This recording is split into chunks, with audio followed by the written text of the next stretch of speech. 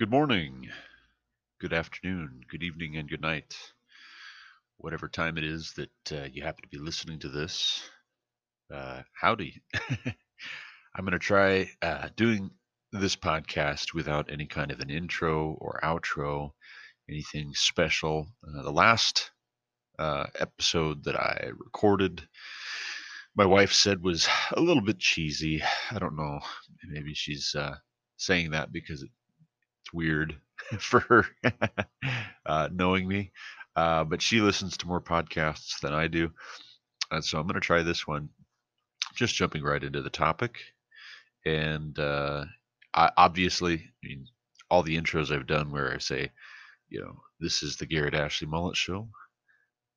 It's maybe a little bit redundant because that reality is plastered all over the podcast. Every link that gets shared, it says, this is the Garrett Ashley Mullet Show. And then you click into it and it'll tell you it's the Garrett Ashley Mullet Show. So you probably already know this is the Garrett Ashley Mullet Show. Or if you don't, me telling you one last time at the beginning of the podcast episode is probably not going to stick either. So maybe my wife is right. I should just dive right into the topic. I'll get to today's topic here in just a minute. One thing I will say, just as a by way of um, what do you want to call it? Explanation for some of my distractedness, maybe, is this morning I'm going to be leading praise and worship at our church. I was asked if I would be willing to do that throughout this summer.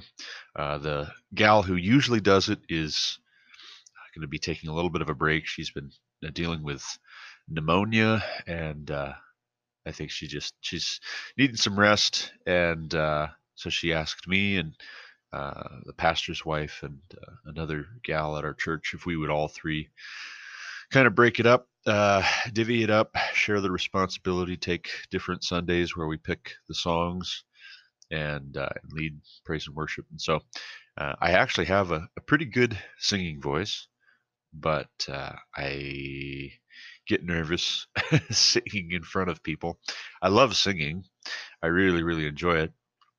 It's just doing it in front of people where their attention is on me that it gives me a little bit of a cold sweat, I guess you could say. But that shouldn't be a reason to just not do it. I think as with the podcast, as with the YouTube videos, as with anything I've done for the first time at some point, if there's a value there and it's worth doing and it's a benefit to others, uh, you just jump in and clean it up as you go. And eventually, as I get more accustomed to doing this, I'm going to be less nervous, less distracted by the newness of it, and then I think I'm going to really enjoy it. But this morning I wasn't entirely sure what all songs maybe I've I listen to them if they're on my phone, or my wife listens to them and she'll have them on Pandora or Amazon Music. And I wasn't sure how much of those we might have music for already at church, and so I stuck mostly with hymns.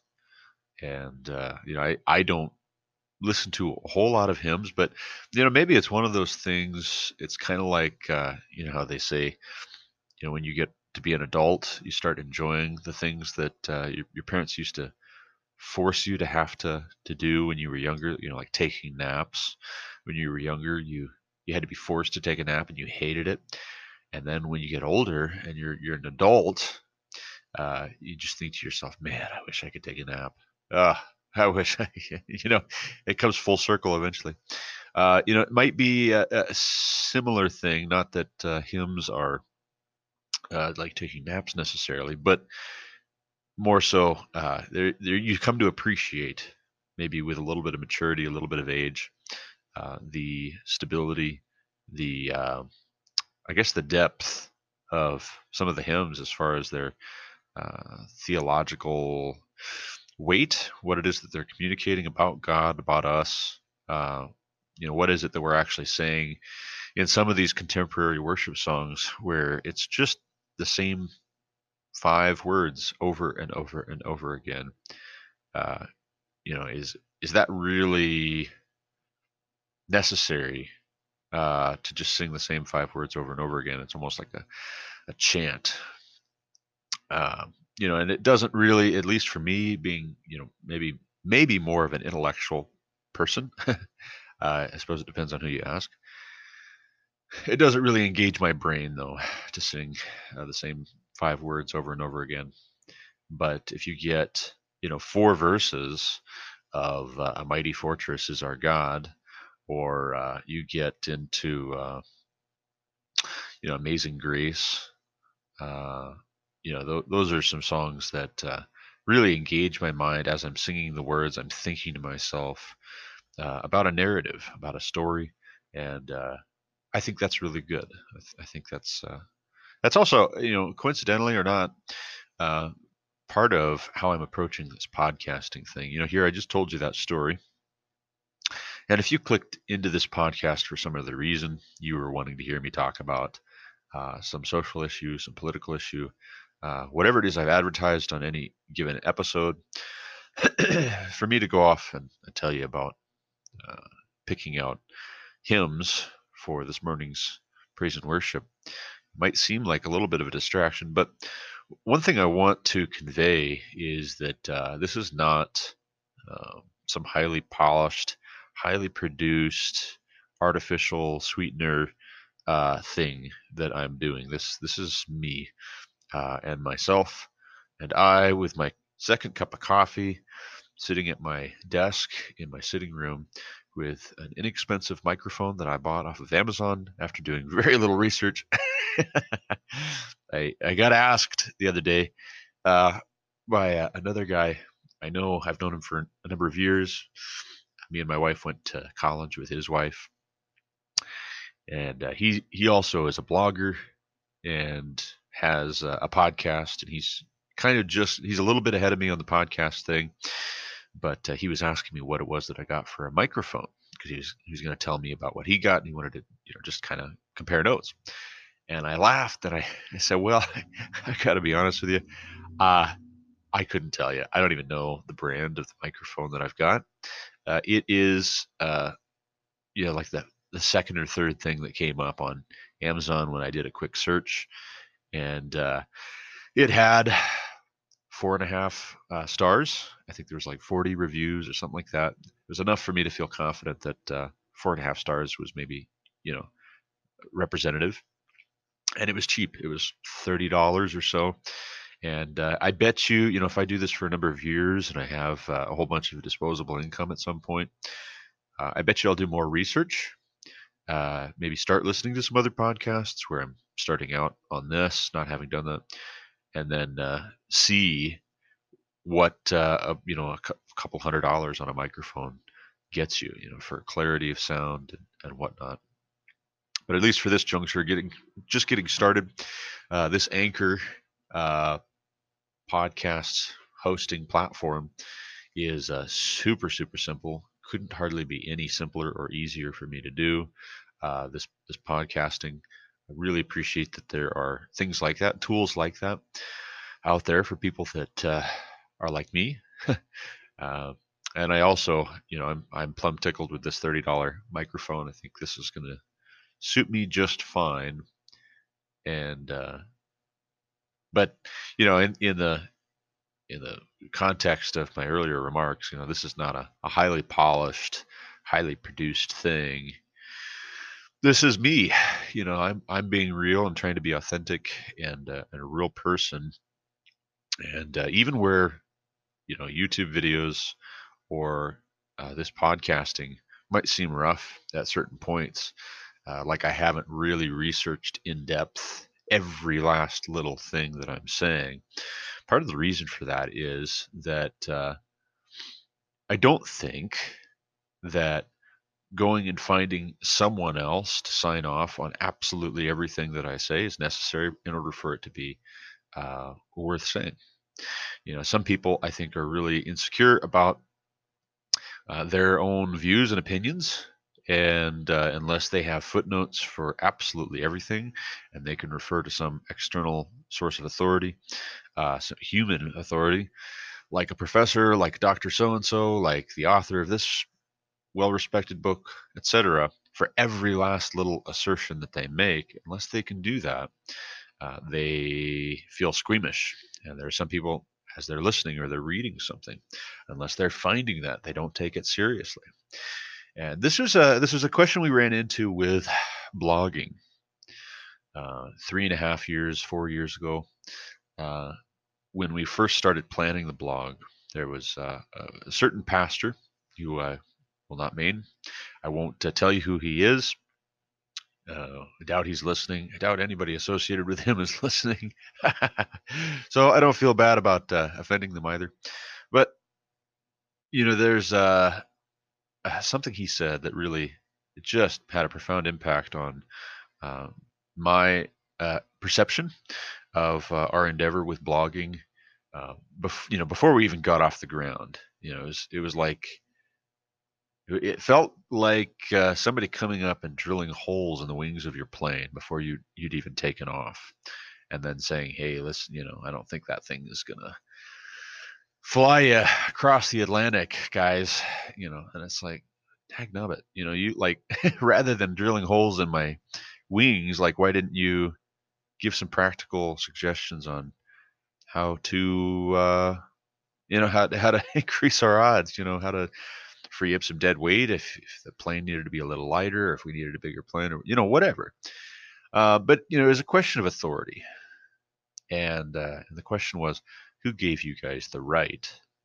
Who's signing off and saying you have permission? And I was just, and still am to this day, 4 years later, having thought about it a great deal, I'm just blown away by that question. Who gave you the right to say these things, to write these things that you are endeavoring to write? And the answer, I'm not at a loss to give an answer. I'm just shocked that the question would be asked with apparently an assumption that nobody. The answer is nobody. Nobody gave you the right. You don't have a right. You're in the wrong. You're being presumptuous. Why don't you leave that to the adults? Go sit over there in the corner. Go do your 9 to 5. Read the right theology books by somebody else. Listen to the sermons of somebody else who's been to seminary, and then make sure you pay your tithe to support their ministry. But leave the ministry to the professionals. That's what they make the big bucks for. And then I realize I'm saying that in jest. I realize pastors don't usually make a whole lot of money. There are exceptions, and most of them are heretics. But I object. Obviously, as you can tell, given that I have this podcast, and if you read my blog, you tell there too. If you just talk with me, I object. I not only object in theory, I object in practice, because I think that is a off-base presumption that was being communicated. That's an off-base attitude that was being communicated to us. For one thing, where is it written in the scriptures that a seminary education, that all of the hoops that have to be jumped through in order for somebody to become a pastor in a church today, that those are a prerequisite? And for that matter, how many of the men in the scriptures that wrote the books of the Bible, that we read about in the books of the Bible, how many of them follow a pattern that looks like what it is a typical professional minister today has to go through in order to become a pastor, in order to be considered qualified? I note, when Paul writes to Timothy and Titus about qualifications for an overseer and a deacon, that would have been a fantastic time to have said, hey, here's this idea. I've got seminary. Thus saith the Lord. you guys got to go to seminary. You got to go for this many years. You got to study under these guys. Da, da, da, da, da, da, da, da. Unless they've been to seminary, boy, you better watch out.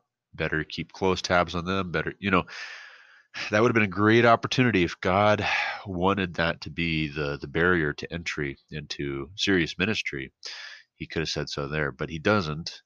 That isn't to say seminary is necessarily a bad thing just because it's not found in the scriptures. But the question is it a necessary thing? Is it a prerequisite? Or is that something that we've come up with, and it is part of the generations, layers and layers and layers of veneer that have built up over the original thing to where you can't touch the original thing anymore. And we forget that Jesus was walking around and saying, "Come follow me," to fishermen and tax collectors. Paul, he was pretty well educated. I think he studied under one of the preeminent respected religious men of his day. But I do believe he's the exception in the New Testament. He was formally educated. The rest of them, a couple of them, it was said, when they saw that they were unlearned men, they were astonished because of the boldness, the confidence, and the clarity with which they were preaching Jesus, and they were tying things together from Old Testament prophecy that had to do with Jesus' ministry, him being the Son of God, the Messiah, etc. And here they were. They were former fishermen. They were common men. They were not these super polished, highly formally educated men. And that is in no way to downplay the importance of education. But as I told this one pastor when I had a chance to talk with him, you can have seminary and higher education and all of these professors and everybody else providing a safeguard, as it were, against false doctrine. And that's the theory, that's the hope.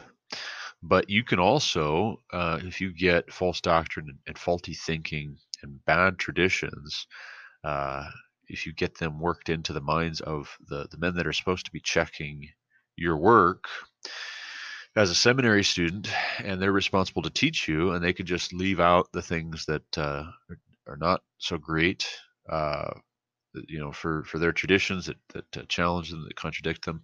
If they can emphasize, you can have false teaching that then becomes enshrined in a seminary, and we do see in some of the prestigious schools that were set up. I believe Harvard and Yale, they were originally set up to provide religious instruction for clergy, and they were supposed to be faithful. And then what happened?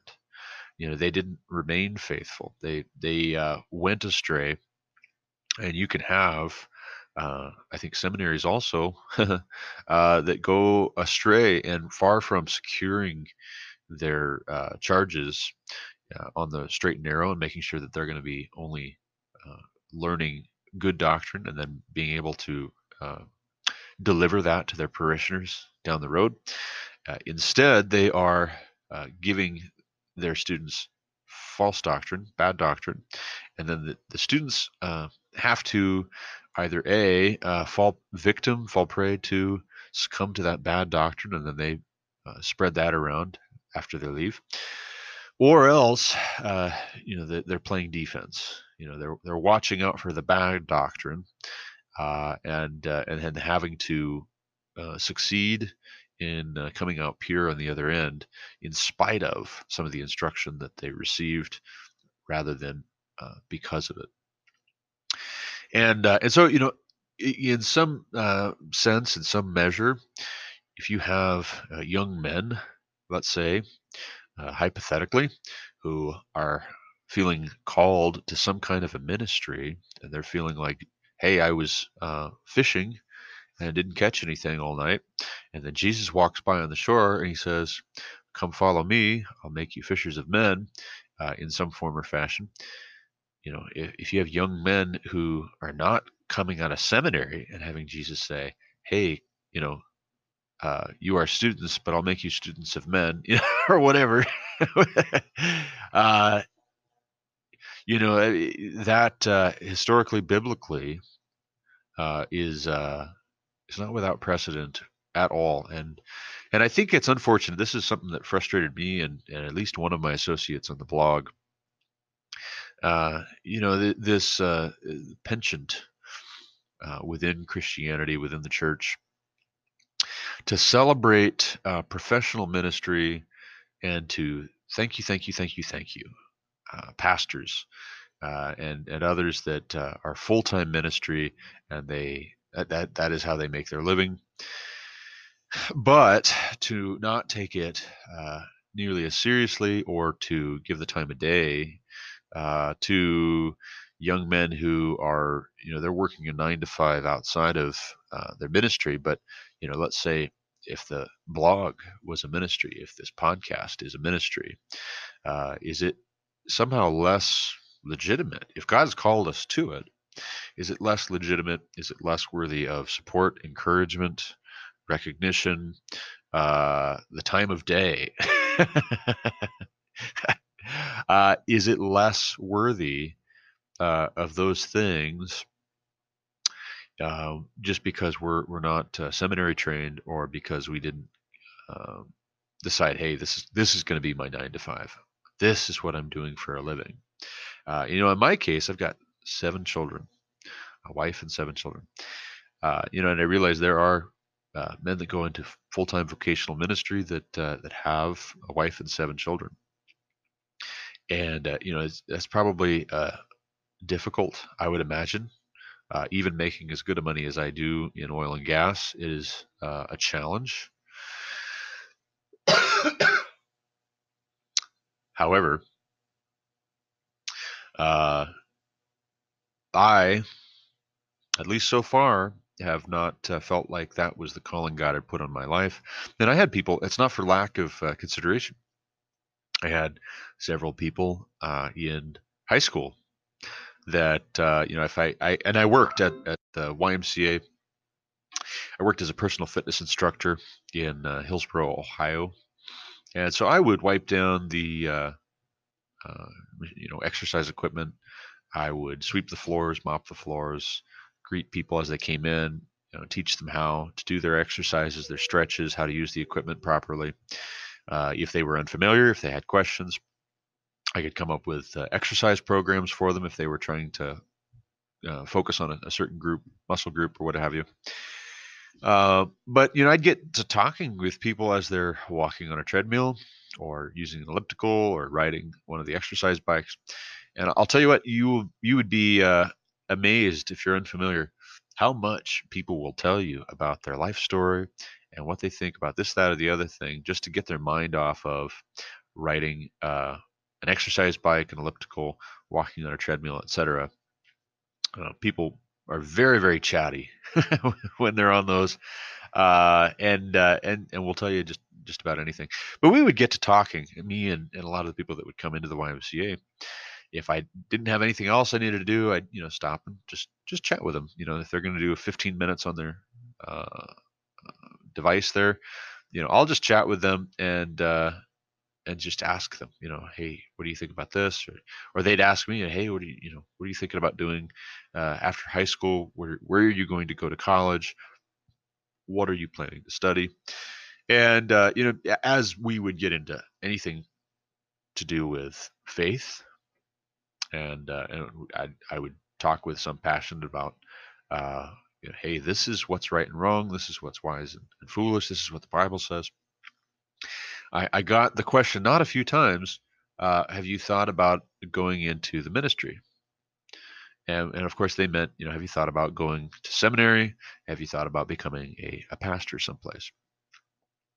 And I thought about it, and I didn't feel particularly called in that direction, at least not then, and at least not now. If God opens that up at some point down the road, and that's what he wants me to do, then great. Then that's what I'll do. If He's called me to it, then He will enable me to do it. But what I do feel called to in the meantime, and have for a number of years, is utilizing social media the way that I do, writing for this blog, now doing a podcast, even as rough as it is. If God has called me to it, then there must be a purpose for it. And I will say, in theory, there is something that I'm able to do as a not professional minister. I am a deacon at our church.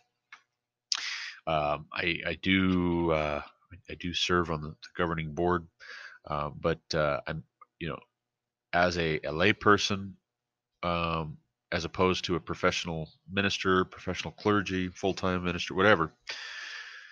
Uh, I believe there is a certain credibility that I am able to have, perhaps not within the church, speaking on matters of faith, but with people that are cynical about organized religion, with people that are cynical about Christian doctrine. Uh, if I'm able to come and say, "Hey, I don't get paid to say this, but this is what I believe," and I'm not formally trained, but this is what the Bible says, and here I'm going to explain it in a way that you don't need 4 or 5 years of diligent study in order to understand. I'm going to say this in a way that appeals to you, and it makes sense where you're at right here and now. I'm going to speak in the common language, and just for a little bit of support for that. Someone might say, well, we don't want to water down the truth of what God says, and it's worth spending our time 4 or 5 years of study. Listen, you're preaching to the choir. I've been studying the scriptures. I've been considering them, contemplating them, meditating on them for most of my life, and so that is not lost on me. I read, big books on a regular basis about. I just read Bruce L. Shelley's Church History in Plain Language. I read uh, J.P. Moreland's Love Your God with All Your Mind. I read Ravi Zacharias's Ravi Zacharias and Vince Vitale's book, Jesus Among Secular Gods. I read books like that, and I'm not opposed to study, but here's the thing. You read about the Protestant Reformation. You read about Mass being delivered, being conducted in the Roman Church in Latin. And what's the problem with that? Why not deliver the Mass, deliver a sermon, as it were, in Latin? Well, the basic problem would be if your congregation doesn't speak Latin. Who are you talking to? Uh, who are you trying to communicate with? And you think about how resistant the Roman Church was to anybody who was not authorized, who had not been signed off on weighing in on doctrine or reading the scriptures for themselves or saying, hey, that's not what this says. That's not what it means, and you know it. You're making stuff up. You're obscuring what is written in favor of what you wish it said. You're trying to save your own skin. You're trying to pad your own wallet. You're trying, whatever. They didn't want questions like that. The Roman Church didn't, and so it was just as well if you do the hocus pocus treatment of the gospel. You say what you've got to say in Latin, and who cares if the people understand you or don't, because it isn't about them understanding it. It isn't, because there's this elitist, smug, condescending attitude towards the common people, saying, "Well, it doesn't. They're not going to understand it anyways." This is, because I think all too often, and I liked J.P. Moreland's book, but there is a certain smug condescension to it as well, and I think he goes too far. Some of his suggestions about how we should get into a habit within the church of correcting one another's grammar, even because if you've got bad grammar, then you're you're not being disciplined with your mind, and you're going to look foolish to outsiders. And we need to have good grammar. And again, if you're saying, hey, we need to have good grammar, you're preaching to the choir. I'm a bit of a grammar Nazi. Not that I'm perfect, but I mean, I'm a writer. I'm a communication is what I love to do. Uh, I'm a big fan of good grammar, but I think as we try and save the gospel or save what the Bible says from being communicated in simple, direct ways, or in the common tongue, uh, because we're afraid of what people might do with it. If they just, if they grasp it quickly, they might misunderstand it, or they might think they understand it, but they really don't because it was oversimplified. Uh, there's some merit to such concerns, but also those concerns can go too far and then have a paralyzing effect rather than a disciplining effect. Where instead of helping us to be measured and careful, they stop us short of being productive, and they actually stymie growth. And that's not what we want, right? If I could put something in the King James English, for instance, and somebody who's never been to church their entire life, and they're totally unfamiliar with the King James English, reads that, or they hear me read it out loud, and it sounds foreign to them, and it sounds like non-humans came up with that, people that they would never be able to relate to, they imagine, because there's not students of history either. You have a choice to communicate what God's word says in the King James English, or else find a more contemporary translation, not a thought for thought where someone else is making a judgment call at every turn for what God meant and what He didn't mean.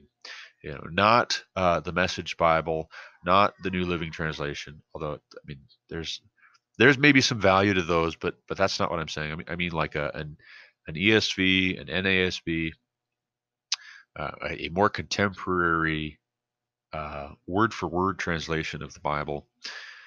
Find one of those that's going to be actually in their language, and then make it easier, make it more accessible for them to understand it. I think also too, you get something. I mean, imagine, for instance, who is going to get farther with a group of fishermen who have never heard the gospel before? Do you think Peter's going to get farther with them, or do you think Paul is? Uh, I would assume Peter's going to get further with them, because he's going to understand how to make that fishing analogy uh, of the scriptures. Just the same way that Jesus does, where He says, "Come, follow me. I will make you fishers of men." Well, they understand what fishing is, but you get Paul going to Mars Hill and making references and giving a speech about the altar to the unknown God, because he's familiar with the Greek poets and the Greek myths. He's familiar with them being religious people and what their religion is, and he can speak to that. It would seem God knew what He was doing when He sent Paul to go speak with the Athenians, to speak with the people on Mars Hill, and He knew what He was doing when He called Peter, and He knows what He's doing when He calls the guy that goes to seminary or goes and studies the really long books about the history of philosophy, and he knows what He's doing when He gives certain people gifts to be able to recall names and dates and things like that, and to be very, very disciplined. And I'm sure there's a place for that. There's a calling there. As long as God is actually calling you, and you didn't just say, "Hey, this is just something I want to do," and this person over here is telling me that I just need to. Make sure that's a calling God's put on your life.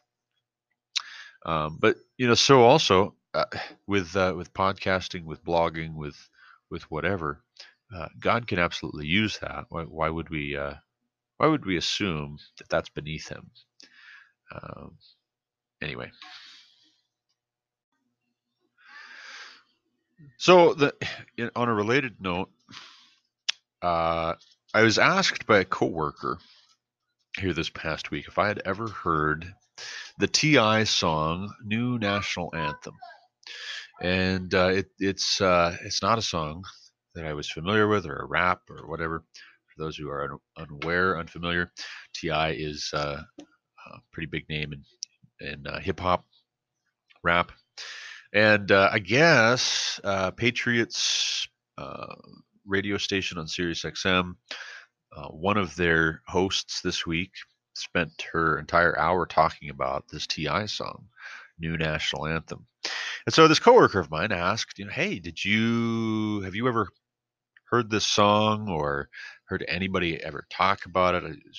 I had never heard of it until this radio host spent the entire hour talking about it. And then I thought, I'll go listen to it, look it up, because that's pretty remarkable. There must be something there if she spent the hour talking about it. So he went and read the lyrics, listened to it, and he wanted me to as well, because he wanted to get my impression, my thoughts on it. And so I kind of forgot about it. I got busy with work. We were at the office talking about some other stuff, and then I moved from that thing to the next, to the next, to the next. A couple days went by, and then another coworker of mine, JR. So first TC was asking me about it, and then JR. I've got all these coworkers with just initials, and then they're talking about TI. So we've got TC telling me about TI, and then JR. Keep up. Sorry, I know it's confusing. Keep up. But JR, he gave me a call. I think it was Friday, late afternoon. He was asking if I'd had a chance to listen to that song yet, because he was there when TC was telling me about it. And so I said, no, actually, I forgot about it. But he was telling me he had listened to it, read the lyrics through, and found it pretty engaging as well. But I haven't read through the lyrics. I listened through the song on YouTube this morning, actually. I don't know why it suddenly occurred to me that I hadn't and I needed to, but it was interesting. And there's a lot of words. Far from this being just a quick, 5 words over and over and over again, just in different, different beats in the background or whatever. There's a lot of stuff being said here, a lot of assertions, a lot of specific things that are being mentioned, and really, it's a question maybe on how is it that America responds to a young black man, and whatever whatever the baggage is that comes with that question. It appears that Ti is not afraid to unpack that baggage. Let's put the suitcase on the bed, open her up, and pull everything out. And there's some dirty laundry in there that needs to go through the wash. And there's some other stuff that needs to pass the sniff test. What is it that is actually being claimed here? I don't know in full. I heard some references to the police brutality, young black men being shot, young unarmed black men being shot unfairly, being targeted by police. The double standards, or the perhaps questionable justice of severe sentences, mandatory minimums for drug offenses, even minor drug offenses, relatively speaking, when in comparison to violent crime like rape, for instance. Why is it you could have somebody go to jail for the rest of their lives for having over a certain amount of drugs in their possession if they get caught, but you can have somebody be let off after a year on good behavior for having raped somebody? And that's, I'll tell you what, I think that's a fair question to ask. Maybe Ti and I would disagree and have a discussion about what are the statistics. How many young black men are killed by other young black men. I think it's 94% of blacks that are murdered in the U.S. are murdered by other black people, black men. Primarily, it's I think it's primarily gang violence for the most part. Um, we could have a discussion about that, and without reading the lyrics through, just having listened to the song once. I don't know for sure, just out the gate, how much he would agree with and how much he would disagree with whatever my position would be. But it's a fair question to ask. What does a national anthem mean to a young black man who believes he is being unfairly treated by the police and that the justice system is set up to be extremely harsh with him for relatively minor things, almost as if it's looking for an excuse. Just give me a reason, make my day, punk. Uh, that is a fair question. And then you get into the NFL taking knees, protesting the national anthem, saying, "Hey, we're not even gonna uh, we're not going to stand and hold our hand over our hearts uh, because we are deeply concerned about what is America. Is America this racist country? Is there a problem in the justice system that makes law enforcement just inherently, fundamentally racist?" Because you boil it down, that is at the core, and I have objections to that, which are a topic for another day. Because the topic for today is what gives you the right to talk about these things.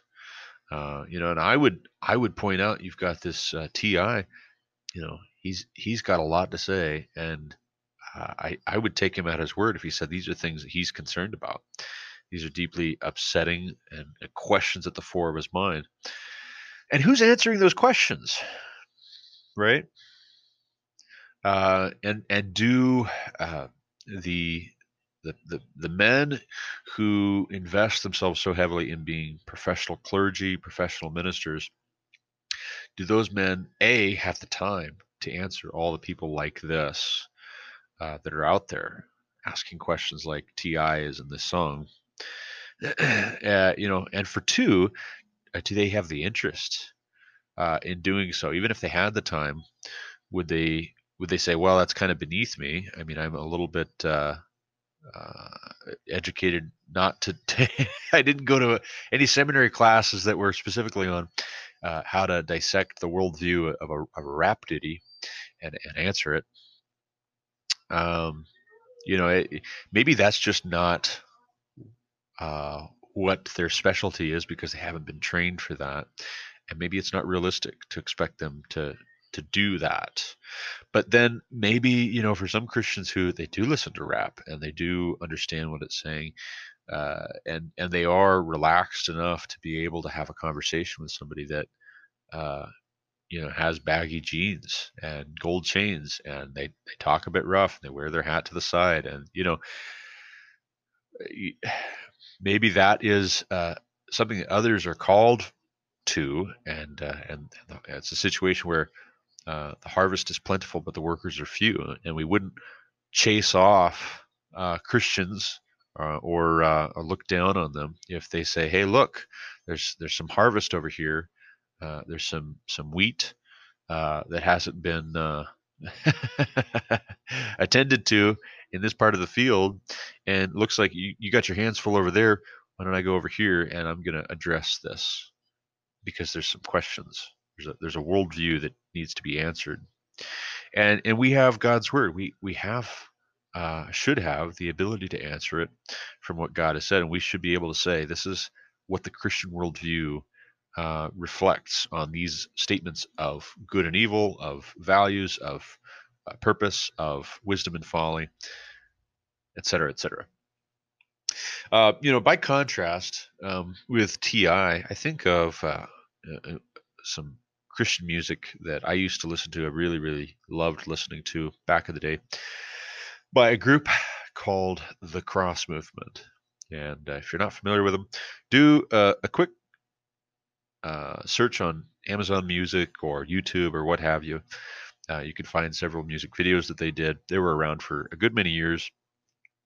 I couldn't even tell you how many different uh, members of the group there were. I guess you could say it was kind of like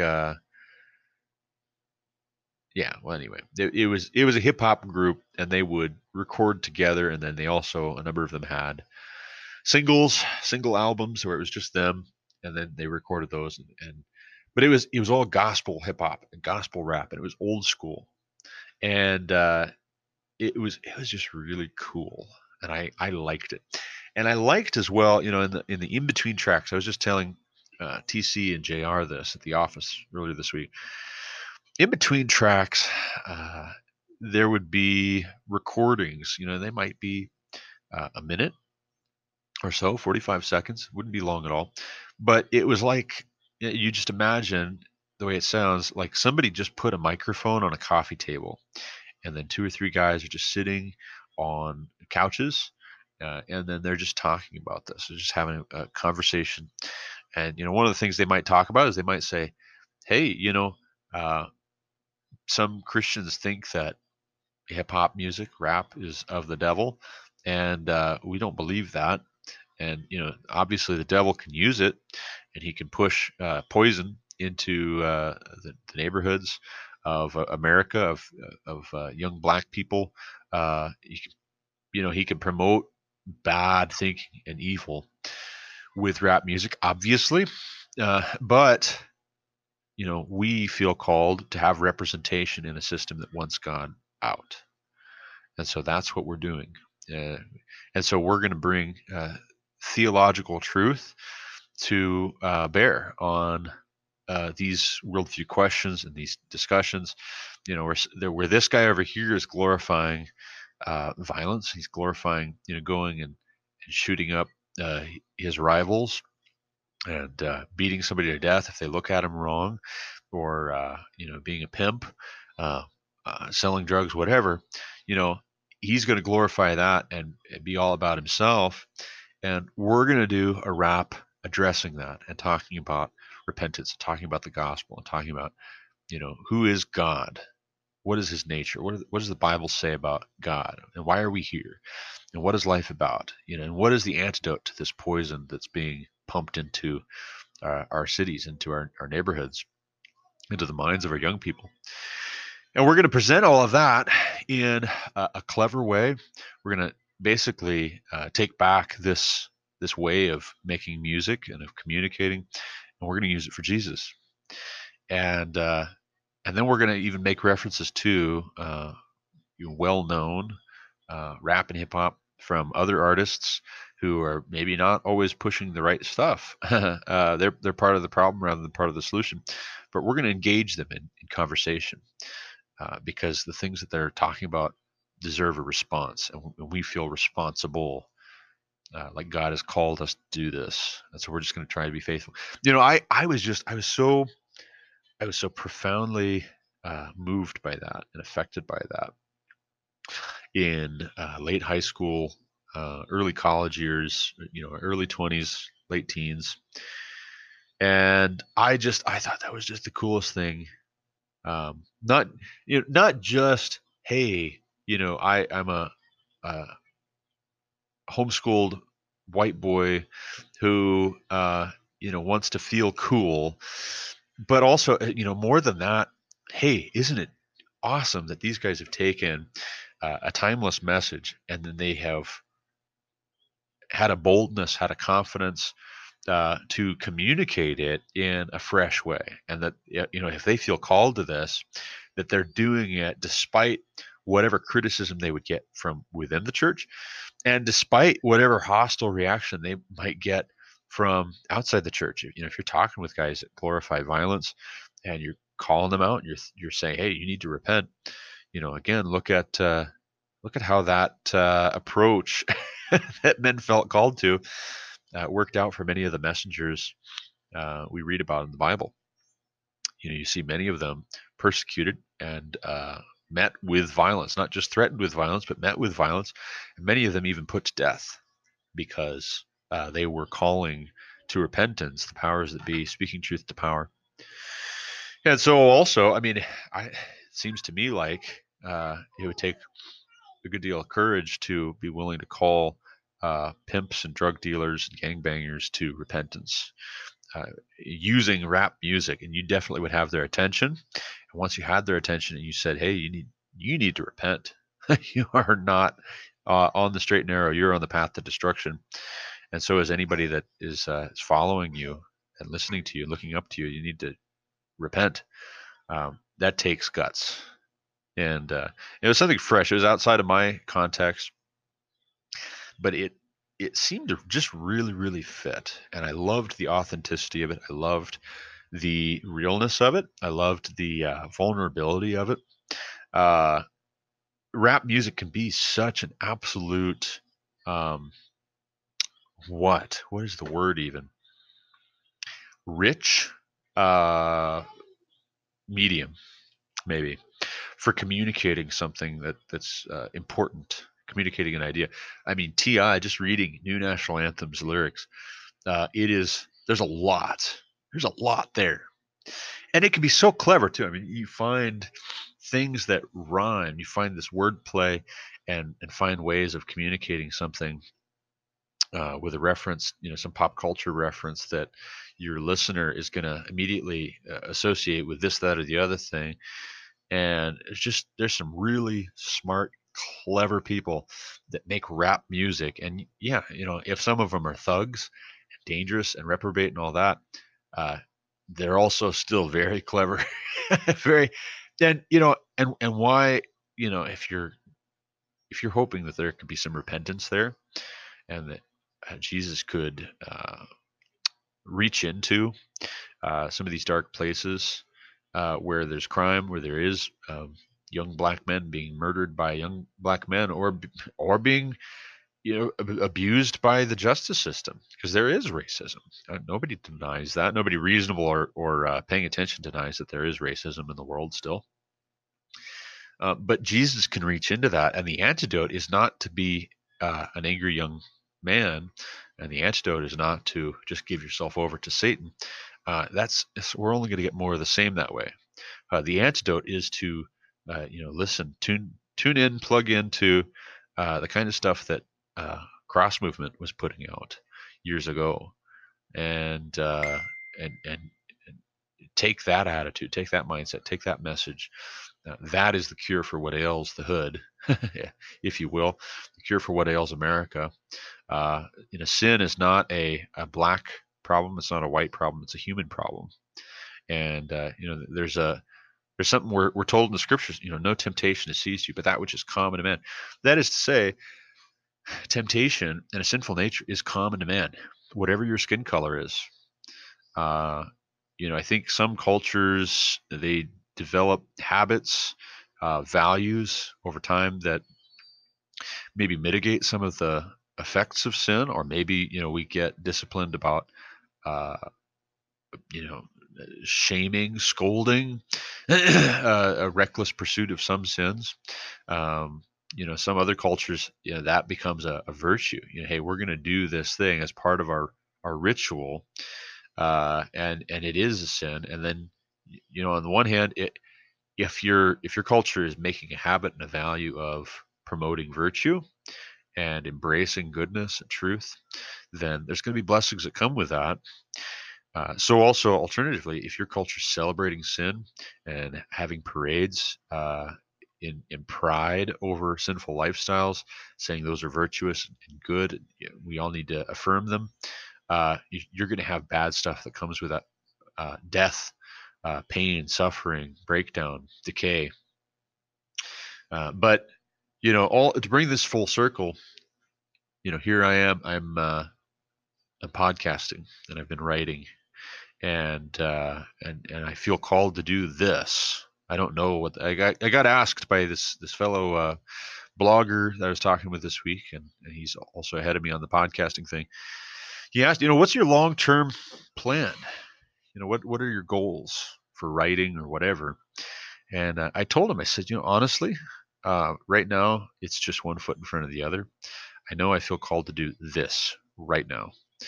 And long term, yeah, really, really long term, and I know this wasn't the answer he was looking for, but in the long term, I want to get to the end of my road, wherever that is, uh, and have Jesus say, well done, good and faithful servant. That's my goal, right? And even where we are walking through, the equivalent of fog, and we don't see 5 miles down the road, if God has said go that direction, then that's what we should do. And just also real quick, there's a lot of talk about suicide this week. I believe it's Kate Spade, who was some kind of a fashion designer. She committed suicide this week, and that was in the headlines. Anthony Bourdain, who is a food show host, pop culture icon. He also committed suicide this week. So there's a lot of discussion about suicide. Drudge Report had as one headline that suicide is now the 10th leading cause of death for Americans. So you have a lot of people committing suicide, a lot of young people committing suicide. And the reason for that is people don't believe they have a purpose. And why would they believe they don't have a purpose? It's because the world around them is telling them there is no such thing as objective truth, objective reality. What's true for you is true for you. It's not necessarily true for me. Don't go telling me I'm wrong. You can just do whatever because there's nothing after this life. You're here, and then you die, and so let's eat, drink, and be merry, for tomorrow we die. I mean, that is the philosophy. And if you've got this evolutionary thinking that says, hey, things are getting better and better all the time, but we ultimately descend from single-celled life forms millions and millions and millions of years ago, and you're just another animal. You're just a highly sophisticated animal. Maybe you're even, thanks to this global warming hysteria Ponzi scheme, we're going to tell you you are part of this disease, this infestation on planet Earth. You're what's wrong with the world, you and everybody like you. And so we're going to tell people things like that, blast them from every side with this godlessness.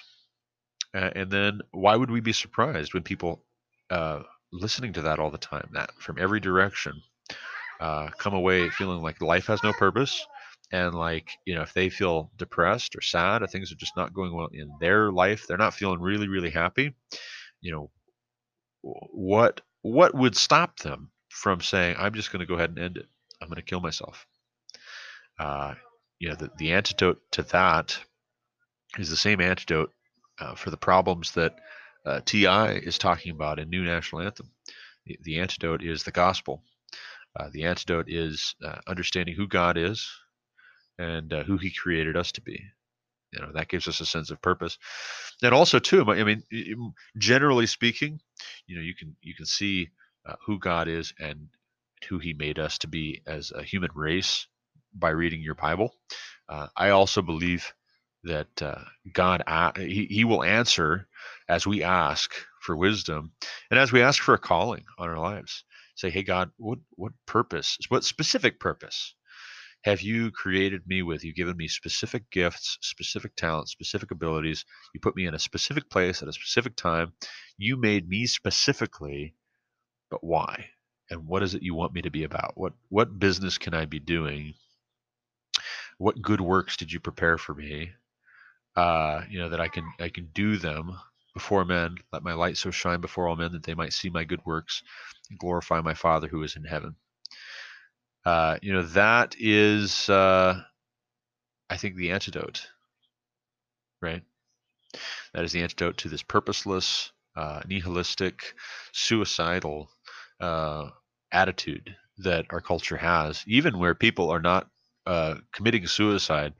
They're walking around soulless and depressed and without purpose. And then you can have every other kind of desperate problem coming from that desperation, that sense of this is all there is, and then I die. Get all you can all you get, and then sit on the can. but you can't take it with you, can you? I mean, no matter how much you make, how much you save, how much you build up, what kind of a reputation you are able to develop. As Solomon writes, vanity of vanities. It's a chasing after the wind. When you die, it's not going with you. But as Solomon writes, at the end, the purpose of life, there is purpose to life because God created life, and God is eternal. God is good. He didn't make us for no reason. And there is purpose in life when we are loving the wife of our youth and enjoying the fruit of our labors and honoring God in the way that we conduct ourselves and what we say and do. And we also know, the rest of the story. And now you know the rest of the story. The rest of the story is that we've got the gospel message and redemption for those that are found in Jesus and eternal life. You're not just here and then you die. There is eternal life to look forward to for those whose names are found in the book of the Lamb. And I'd say that's pretty exciting. And that's a reason to get up in the morning. That's a reason to get after it. And anyway, that's all I've got for this morning. I need to get going and help my family get ready. Woke up before everybody else. Now they're all starting to rise and they need to get ready for church and get going. But I hope you've enjoyed this episode of the Garrett Ashley Mullet Podcast.